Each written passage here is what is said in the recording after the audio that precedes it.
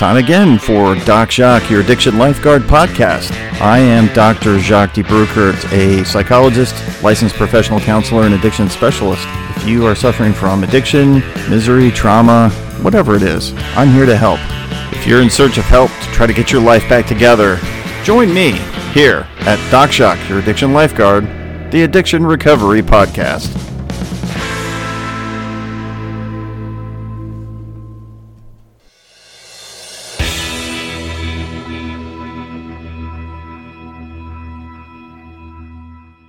I wanted to be real clear about what this podcast is intended for. It is intended for entertainment and informational purposes, but not considered help. If you actually need real help and you're in need of help, please seek that out. If you're in dire need of help, you can go to your nearest emergency room, or you can check into a rehab center, or call a counselor like me and talk about your problems and work through them. But don't rely on a podcast to be that form of help. It's not. It's just a podcast. It's for entertainment and information only. So let's keep it in that light, all right? Have a good time, learn something, and then get the real help that you need from a professional.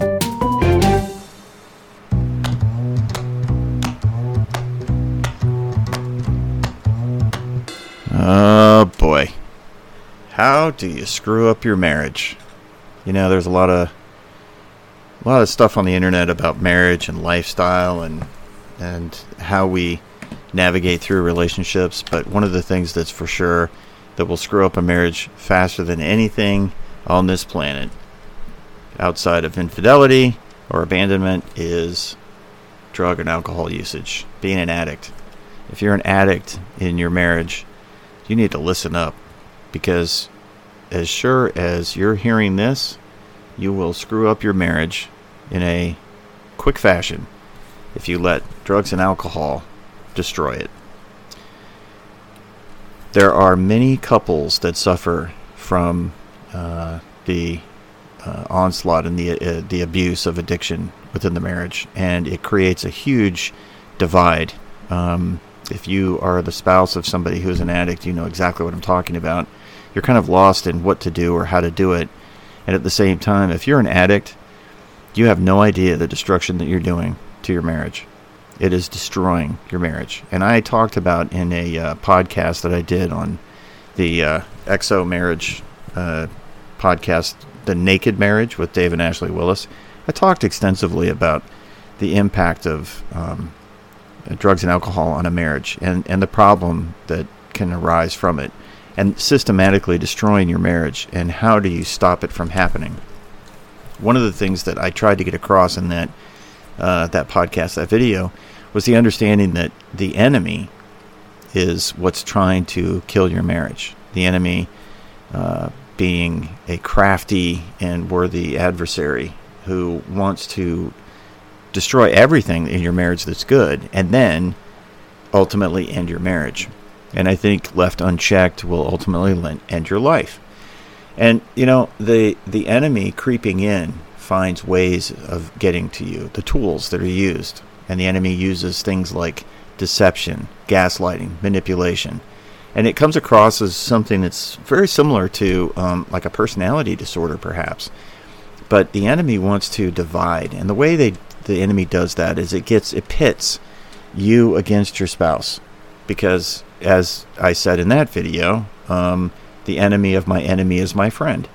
And so if I can get if I'm trying to attack somebody and I can get that person to attack my enemy, I don't have to do anything. I just have to sit back and watch it happen. And whatever is left of the two that are attacking each other, I can swoop in at the last minute and finish them off. And that's what happens. So if you're an addict, you have to understand you're blinded. You're just blinded by what you're doing. You don't understand what's happening to your marriage. You don't understand if your spouse is the one that is being subjected to things. You have no understanding of it, because you're the person who's doing it. And you think in your arrogance and your short-sightedness that what you're doing is not affecting the other person. And so all the arrogant behaviors that creep in, because addicts are chock-a-block full of arrogance, they do not understand that what they're doing is happening, so they just keep doing it. And they have convinced themselves that they are correct in their actions. So the collateral damage in that marriage destruction is, of course, your children. And your children are the ones that have no choice but to be there. I grew up in a house with alcoholic parents, and I was subjected to all kinds of craziness, who I'm sure, if my mother was still alive, which she is not, but my father is, I'm sure if someone were to ask him, he would have no idea what I was talking about. He may even just completely reject the idea that what he was doing was addiction, was alcoholism. However, be that as it may, you're subjected to all kinds of craziness that you have no control over. So if you are a married couple and you have children, and you are a drug addict or an alcoholic, the one person in that room, if there are three of you, and a husband, a wife, and a child, the one person in that room that cannot go anywhere, cannot do anything, is powerless, is your child. And so if you understand that your children get damaged severely by having addicted parents, you might become a little more self-aware and understand that what you're doing is very destructive. Perhaps not. Your arrogance may get in the way. But that is the case. You are creating a huge amount of damage with those children. Your spouse, on the other hand, can make a choice about staying, going. They can take the children. All those kinds of things. But your children have no options. So the enemy creeps in and starts to seduce you by saying you can have one, you can have two, you can have three. Coming home high, getting high, shooting up, snorting, smoking, whatever, dabbing. It's not a big deal. And perhaps it's not initially. Certainly with alcoholism, that's a very slow ramp up into full-blown alcoholic. That could take 15 years, 20 years. Other drugs, not so much. It's pretty quick. So you can get there initially and not realize it's a problem, because perhaps it's not. Everybody adapts around you and your craziness, and then the usage goes up. And the times when you're using is now not being hidden from people. It's not at times when you're by yourself. It's not at times when the kids are out of the house or the wife is gone for the weekend. Now you're sneaking it. And then the bottles start getting hidden, or your drugs get hidden in the drawer sock or wherever. And the getting high or the getting drunk creeps into the weekday, and so on and so on and so on. You know the story. But what happens is there's a decline in communication, in positive communication, the turning towards behaviors, as John Gottman talks about in the Gottman method of marriage counseling. The turning away behavior, turning towards behaviors.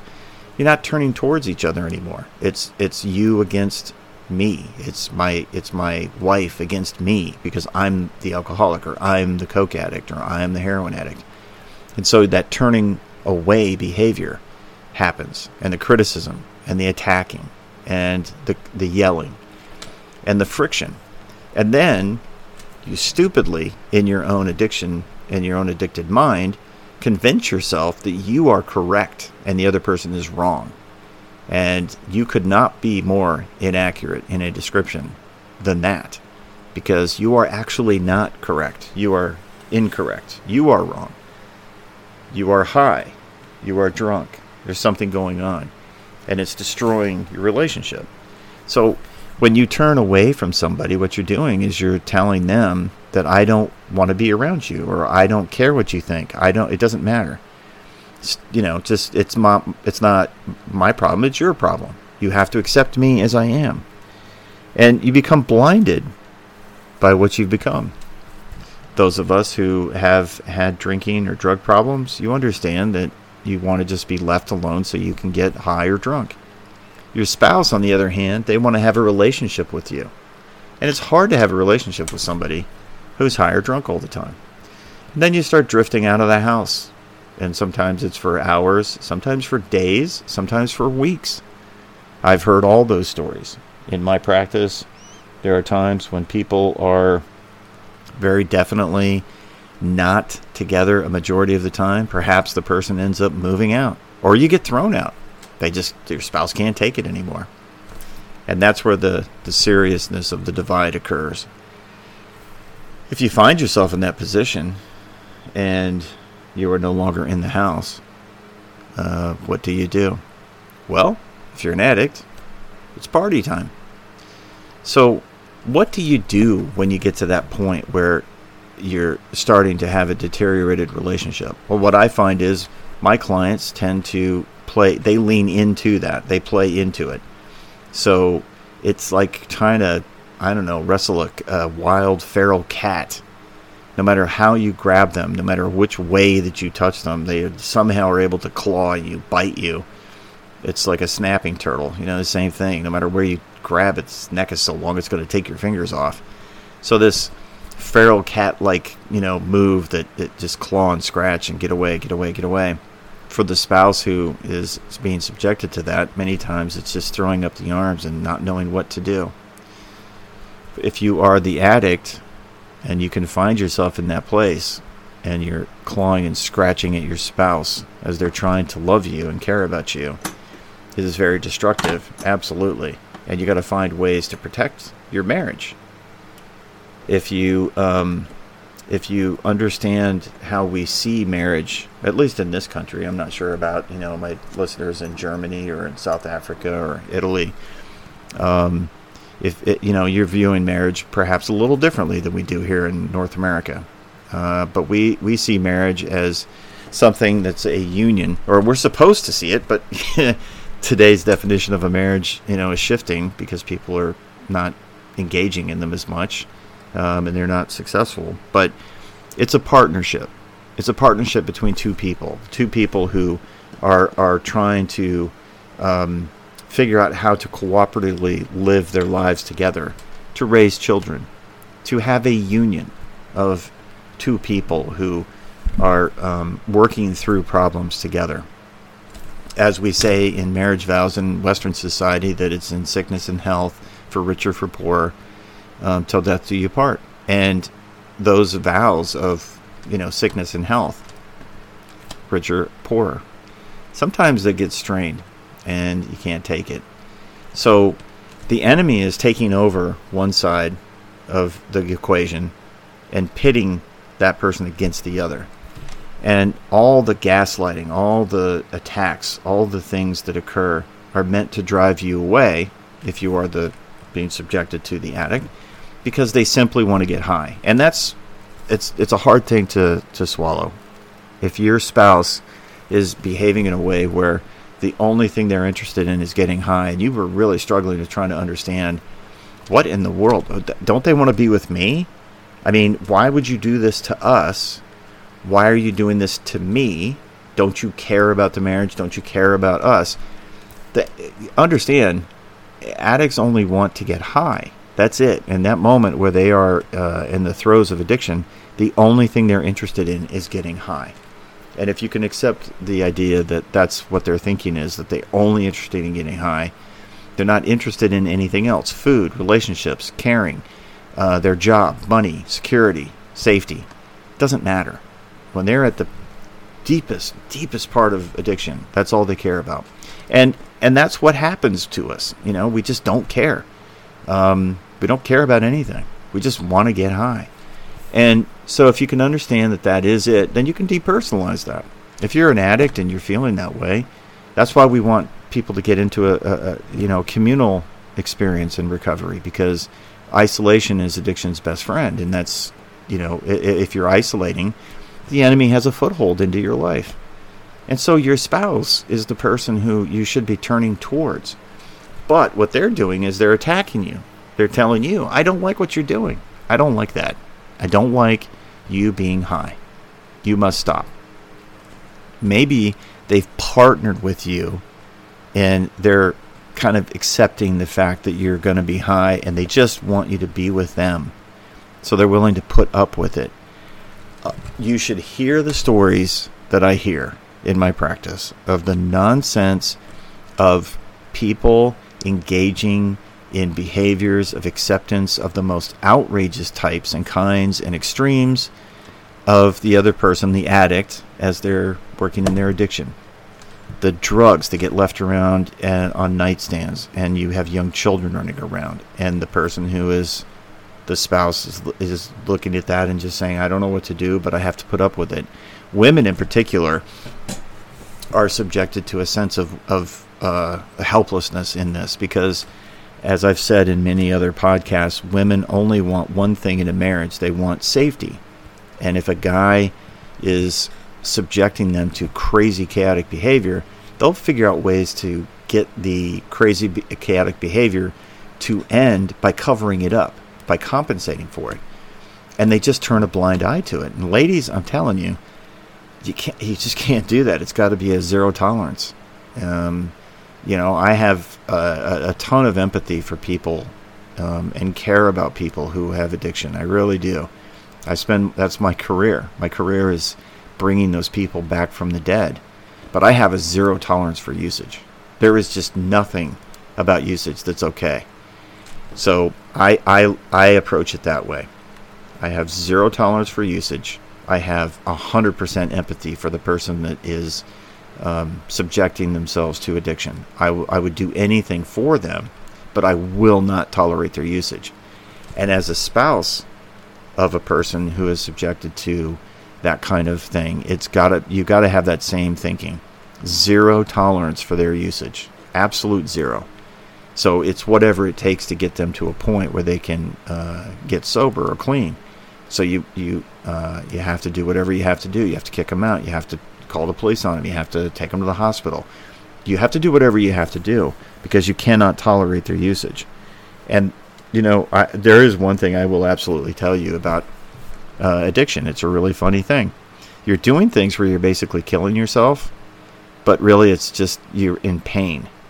So you're using and destroying everything around you, but it's really just about the pain that you're feeling, and you don't want to feel the pain. So you would do anything to make it go away, and doing some opiate drugs, or dabbing constantly, and drinking, getting high in any way, is just trying to get rid of the pain. Pain is your suffering, and nobody really understands it. So most really successful addicts, they do it by isolation first and foremost, and they just want the pain to go away. And so me as a therapist, I understand that. That's where I have the empathy. Is I know you're in extreme pain, and you don't think anybody's really listening, and so you got to give a voice to it so that you can, get through the suffering and the pain and the trauma. So if you are an addict who is suffering, understand that you are in pain. You've been probably traumatized. That's been my experience in therapy. It's 100% of people are traumatized. And you need healing from that trauma. If you are in the extremes of addiction, or even just moderate usage to not the extreme end of addiction, but in the moderate usage category, it's very difficult to express what that pain is. And as a male, we're allowed two emotions, anger and humor. And so we're either going to get very angry or we're going to laugh it off. For women, they have a broad range of emotions that they're allowed. But it's that talking about it. And then the talking about it, if you're talking to your spouse, if you're a female and you have an addiction problem, you start talking about what's bothering you, a man is going to want to fix it. So he's going to start making suggestions about what you need to do differently. Women don't want to hear that. They don't want solutions. They want to be able to put a voice to it. Men, they're all oriented towards what's the solution. And so you look for those answers. And if you're not getting those answers, just somebody just seemingly endlessly talking about it. Your spouse, if your wife is wanting to talk about your addiction, talk about your problems, talk about things, and a guy, you don't want to talk about it. So there's a stalemate and you shut down. And that's where conflict usually occurs. If the husband is the addict and the wife wants to know what's going on, what's wrong, why are you doing this, and your spouse is trying to respond and they're not responding appropriately to you as to what your needs are, you're not going to get the answers you want, then an argument ensues. So it's kind of like the old I'm kind of old, so I have the old days of renting VCR tapes from from Blockbuster. There was a sign on the register that said, "Be kind, rewind," and that's kind of what we have to do in our attempt at recovery: is be kind and rewind. Go back a bit to, more productive communication. If you can't do it because you're so dysregulated, because every addict is very dysregulated, emotional dysregulation. If you're very dysregulated, maybe you can't do it as a couple without help. And so that's why I'm always urging people who have addiction to get into counseling. Couples counseling is part of that. So maybe it needs to be a supervised conversation to be able to work through these things. And especially if you've gotten to the point where you're not in the house anymore.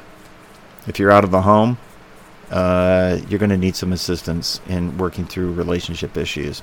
You're certainly going to need assistance in working through your addiction issues, most certainly, but relational issues too. If you're contemplating going to rehab, pick one that has some kind of family work involved in your rehab. Ask that question of the rehab that you're considering. Do they do family sessions? Do they have family sessions? Some, unfortunately, do not. They just go right at the addict, and that's it. And you just kind of discharged and released with a handful of papers on discharge, and good luck to you. Not going to get very good outcomes that way. If you're a married couple and one of you is going to rehab, there needs to be family work, and it needs to be involved, because as your spouse, in the Christian world, it's God above all else, then your recovery, then your spouse. And that's, it's like spouse is below recovery. And now that may offend some people who listen to this, but understand the thinking. If you lose your addiction, if you lose your recovery, you lose everything else.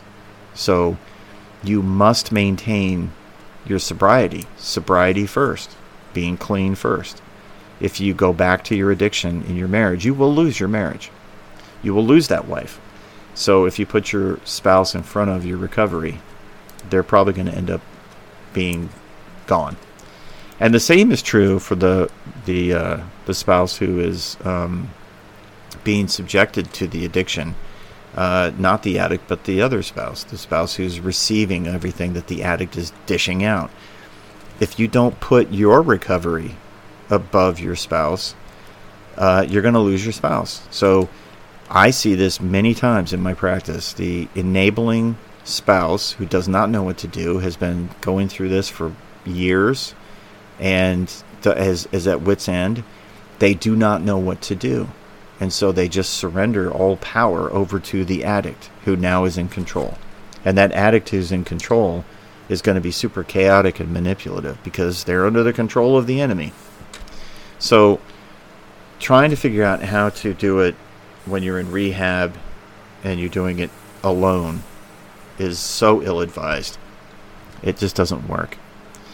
So I would suggest that you find a rehab that definitely has a good family counseling component to it, and has your spouse coming and doing those family sessions, that family work. If you're not in a relationship, of course, that's it's a different thing. But in a relationship, that's a vital part of it, because as I've said many times, recovery is not a solo event; it's a group effort. Individuals don't get sober and clean; groups do. And in this case, a marriage is the one that union of two people, and you have to engage in that recovery together. Both people have to recover. Both people have to change. And in order to do that, you have to be able to turn and face the enemy together. And I want to make sure you hear this very clearly. Your spouse that's an addict is not the enemy. The enemy is addiction. And so the two of you together as a unified front to take on addiction will succeed in helping overcome and getting into recovery. But if you're trying to do it on your own, you're not going to do it. So don't even try doing it on your own. It's a waste of time.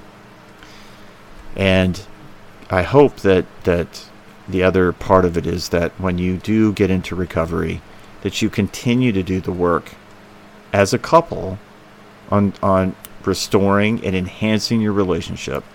Because isn't that why you got into recovery in the first place? To live your life? And if you're in a marriage, isn't it to share your life with the other person? So get into recovery with that thought, and you'll probably be much more successful. So don't let the enemy win. Don't let addiction take you over. Don't fail in your recovery. And most certainly don't let your marriage fail. I hate the statistical analysis of the 48 to 51% failure rate on marriages. It's just so disheartening. Marriage is work. It's hard work. But it is a union that will last a lifetime. And I hope that all of you who are listening to this can at least try to put some effort into that as part of your recovery together. Well, as always, I hope you've enjoyed this episode of Doc Jacques, your addiction lifeguard. If you have questions about recovery or your relationships with recovery or anything else related to addiction and recovery, please reach out to me, Dr. Jacques T. Bruckert. I am your addiction lifeguard, hoping to resuscitate you and your failing life and marriage or whatever else is going wrong. Reach out to me through my website, wellspringmindbody.com. And I hope you've enjoyed listening to this episode. And there are other episodes, many other episodes for you to listen to. So until the next time, please get sober. Sane, stable, and sober. So until next time, see ya.